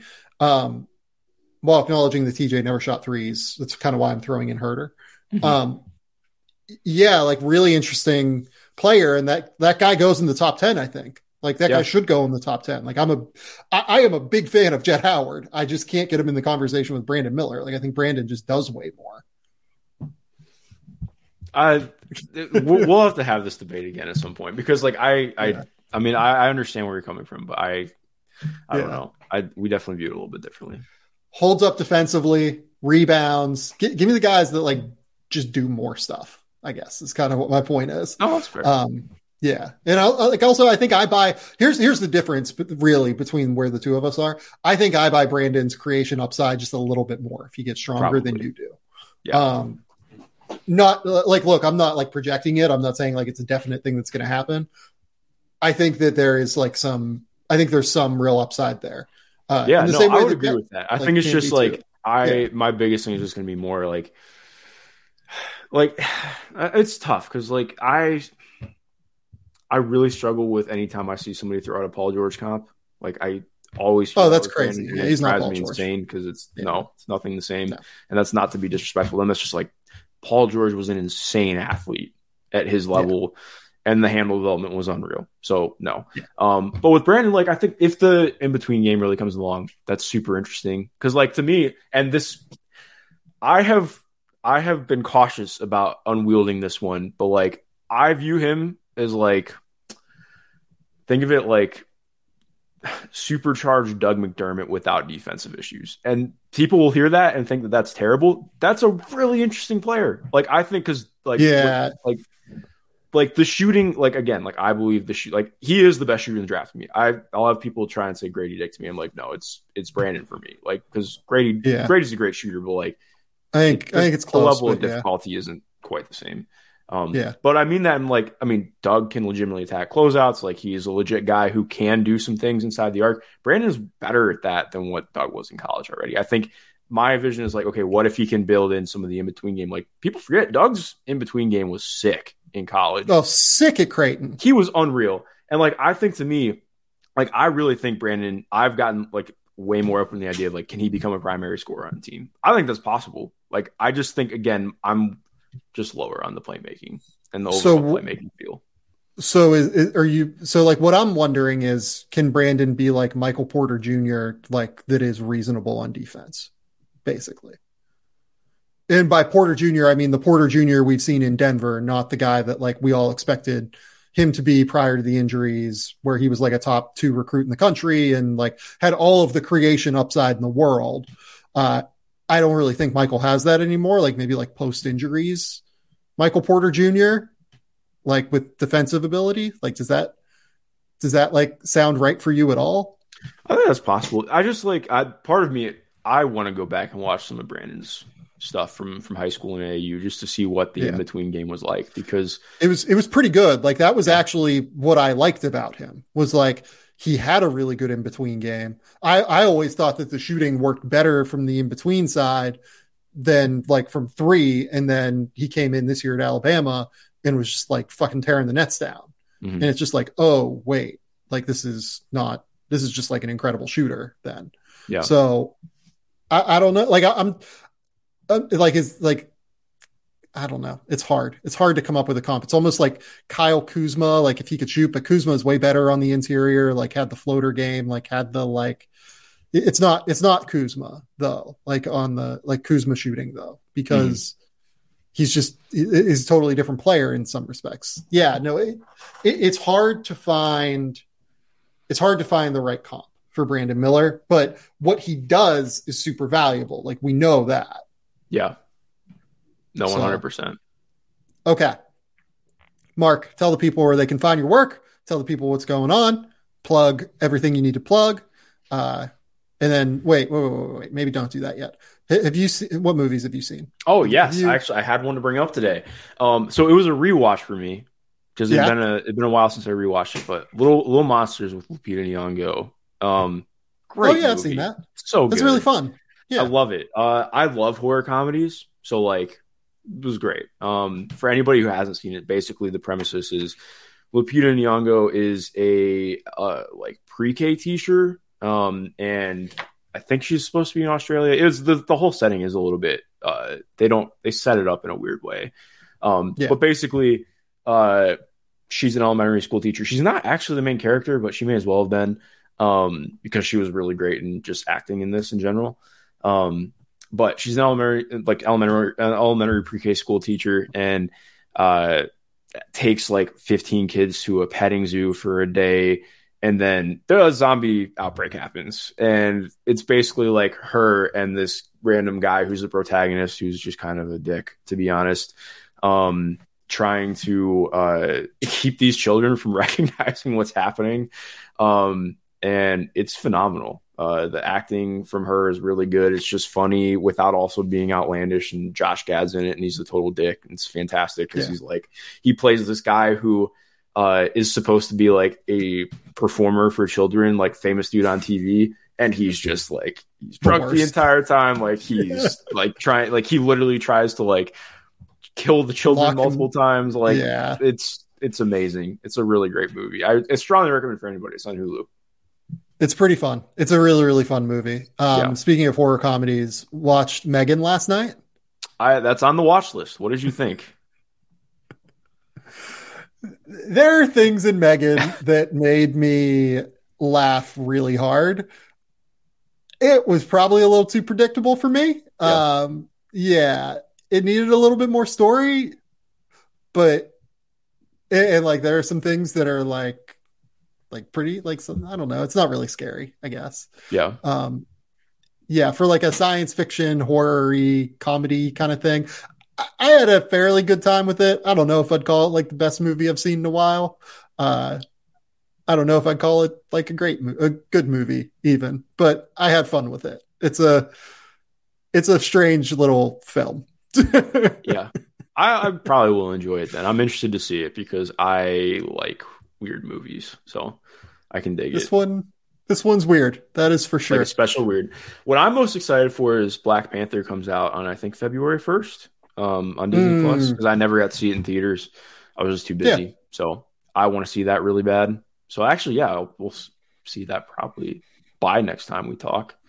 I'm trying to think what else I've watched or what's coming up. I watched 2 other movies this week. I saw All Quiet on the Western Front. How was that? I've heard really good things. So, looks incredible.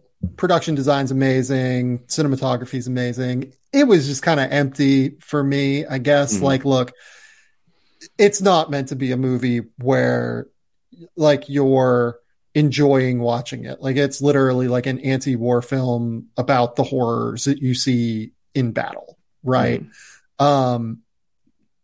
It was just like a little bit narratively like amorphous, kind of, where like, there's a narrative, but like it kind of skips and jumps around, and it's hard to explain. Like, it's effective for what it's trying to accomplish, but I didn't really rock with it as much as I wanted to.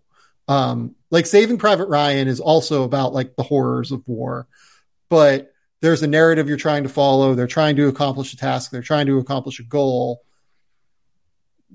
Like, you can do both things at once. This more just focused on like the horrors of war. And I was like, okay, like I get it. Like I'm not a war fan either, you know.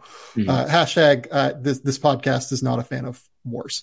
Can agree. Not a fan of war. I don't know if you knew that. And then I saw Causeway, which is the Jennifer Lawrence, Brian Tyree Henry movie on Apple TV Plus. Really enjoyed that. Really, really good. Like, scaled back. Like, I feel like Jennifer Lawrence has not done like a scaled back thing like this for a long time. Like, maybe since Silver Linings Playbook, and even those David O. Russell movies get a little bit like over the top in terms of like production design and everything. This was just super scaled back. It was just like her and Brian Tyree Henry like on screen, and they had really good chemistry, and it was like a really fun, experience to watch those two on screen together. Brian Tyree Henry is like amazing in it, and so is Jennifer Lawrence. Like, they're both just really, really good. It just worked. It worked for me like almost totally. Okay, well, I need to check that out because I have enjoyed anything I've seen Brian in. So he's great. I definitely want to see that. Yeah. Anything else for you? or do you want to get out of here? Is it time? I don't think that I mean, it's not. I'm not saying I want to get out of here. I always enjoy our talks. I just don't. I don't think that I saw anything else all that noteworthy. I will say, Oscars is always rigged and stupid. Nope, not getting any kind of nomination was ridiculous. I'm mad about it. But it happens every year, and I hate it. So just thought I'd put that out there. I need to watch Nope again. When I saw it, I was like, this is a really good movie. I really enjoyed it. I feel like it's a bit of, I felt like, I don't even know if like step back for Jordan Peele is the right word, because it's just so different than the other two. I was sitting there. I wasn't sure it was as effective as Us and Get Out, but yeah, I do want to watch it again and see what I think. Cause I really liked it, but like, on my list right now, so I'm like starting to like create my like movies of the year list. Like I had it at like 13, right? Okay. Like, and by the way, I've seen, like 145 movies this year, so it's like literally like a top 10% movie for me of the year. I absolutely loved it. I was just like, is this one of the best movies of the year? I don't know. I don't know that I quite had it there. Okay. Well, yeah, so, it's one of the ones I need to rewatch too. I think my theater experience was just so good with it that maybe I saw opening night with one of my best friends. Yeah. And, so I probably have it like maybe higher than I needed to, but you know what, remind me and I'll watch it again before. I need to rewatch it. Like that's where I'm at. Like I think there is a chance. Like I've listened to a lot of like really good content on it. And I think there is a chance that like I watch it again and I feel a little bit differently about it. But my initial reaction was, this is a really good movie and I had a really good time seeing it. I don't know that it's like, Oscar worthy or like, quite in the realm of Us and Get Out, but we'll see. Yeah. Maybe I feel differently the second time I watch it. I do have another one that I forgot to bring up. Okay. I don't have to talk about it very long because it was, so I don't know why I watched this, just to put it bluntly. I do really enjoy Naomi Rapace. She's really good. Lamb. Did you see this movie? Came out in 2021. No, Laura and I missed it. It's fine to miss this one. It is fucking weird. Is the best way to put it. I have no idea how this, like, maybe it's based off some kind of horror fable or something, but yeah, no, this movie's weird, man. Extremely weird. It just makes you feel extremely uncomfortable the entire time. Because basically the premise for anybody who hasn't watched it, this is your step out to, if you want to go watch one of the weirdest horror movies that's been made in the last 2 or 3 years, then step out right now. But basically this wife and this couple who live in middle of nowhere in Iceland, because it's an Icelandic movie, so you have subtitles. They have like struggled having kids. They're like mid-30s, 40s, whatever. And randomly, I don't even know how to explain it. Like the lamb child happens, like half lamb, half human kid. And basically like they start, the wife like pretends that it's their child and starts raising it like a kid. And it's the whole movie's about this, and it cannot prepare you for the ending. Like, I'll say that while also saying it's just like it's a movie that does not sound terrifying at all, but you watch it and it's just like incredibly unsettling. Like this woman is like so like this, it's just like a fractured relationship between her and her husband. And it's in such a weird place because like, I mean, you watch her like treat this, like the way that the CGI is done, it looks extremely, extremely believable. Like just this little lamb kid, and it's like all of like the normal things that they do with a lamb kid are like extremely unnormal and odd and uncomfortable to watch. And then like the climax happens when, or not even climax, but like it gets ratcheted up another level when the husband's brother comes to stay with them, and like it's very clearly like, this is fucking weird. Like, what is this? Like, like as any normal person would. And then it just goes from there, and it's wild. It's extremely wild. One real quick note that I want to finish on. So, Caitlin Cooper announced that obviously she does not have a place to write anymore, because Vox did some layoffs, and Indy Cornrows is not going to be supported by Vox, etc. Caitlin Cooper's been on this podcast before. Caitlin Cooper is one of the best basketball minds working in the public sphere in basketball. She's, period, one of the best basketball minds I think I've ever met in my entire life and gotten a chance to speak to. I would implore literally anybody to go hire Caitlin Cooper. She is unbelievable at this. So that's just like my quick little 30-second spiel. You've worked with Caitlin. You've podcasted with Caitlin a lot. Do you want to give like a quick little spiel here? Yeah, I think it's just like the biggest no-brainer on planet Earth to me. Yeah, I mean, that whole thing sucked because just for reference, like Caitlin and I do the Indy Cornrows podcast together, and that is no longer going to be funded starting at the end of February, which sucked. But mainly, like, there is not a better basketball mind that I've met, even with like talking to people who work for teams. Like, it's Caitlin. Yeah. To me. She's the smartest person I know. I've learned more about basketball than I have from anyone that I've learned from Caitlin. Like, she's an incredibly good person too. Like, she's just a really kind person. She's one of my really close friends in life and basketball. And I know she's going to land on her feet. I know she doesn't think that right now. Because, you know, she deserves the world though. If anybody listening to this has any kind of opportunity, and this is not me making it sound like a charity case, like she's better than working. It's anything but, yeah. Your place will be much better for it. Yeah. So just, if you haven't already, reach out to Caitlin because she's awesome and she deserves to have a really cool platform that lets her write whatever she wants because she does not need an editor. So, that is my quick synopsis. Unreal. She is unbelievably good at what she does. Like, I very rarely get, blown away by people's writing. Mm-hmm.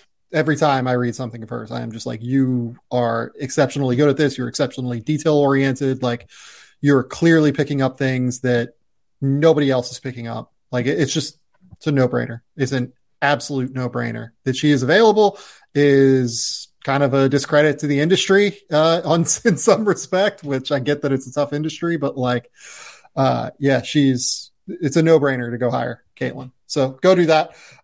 Mark, tell the people where they can find your work. Tell the people what's going on in your life. Yeah, you can find me on Twitter at MG_Schindler. I'm going to be up all night writing a feature. So that's my night. And then I should be doing a lot more basketball watching tomorrow, which I'm excited about. But love it. Yeah, a lot of fun stuff in the works. So yes, be on the lookout. All right. What do I have? I don't know.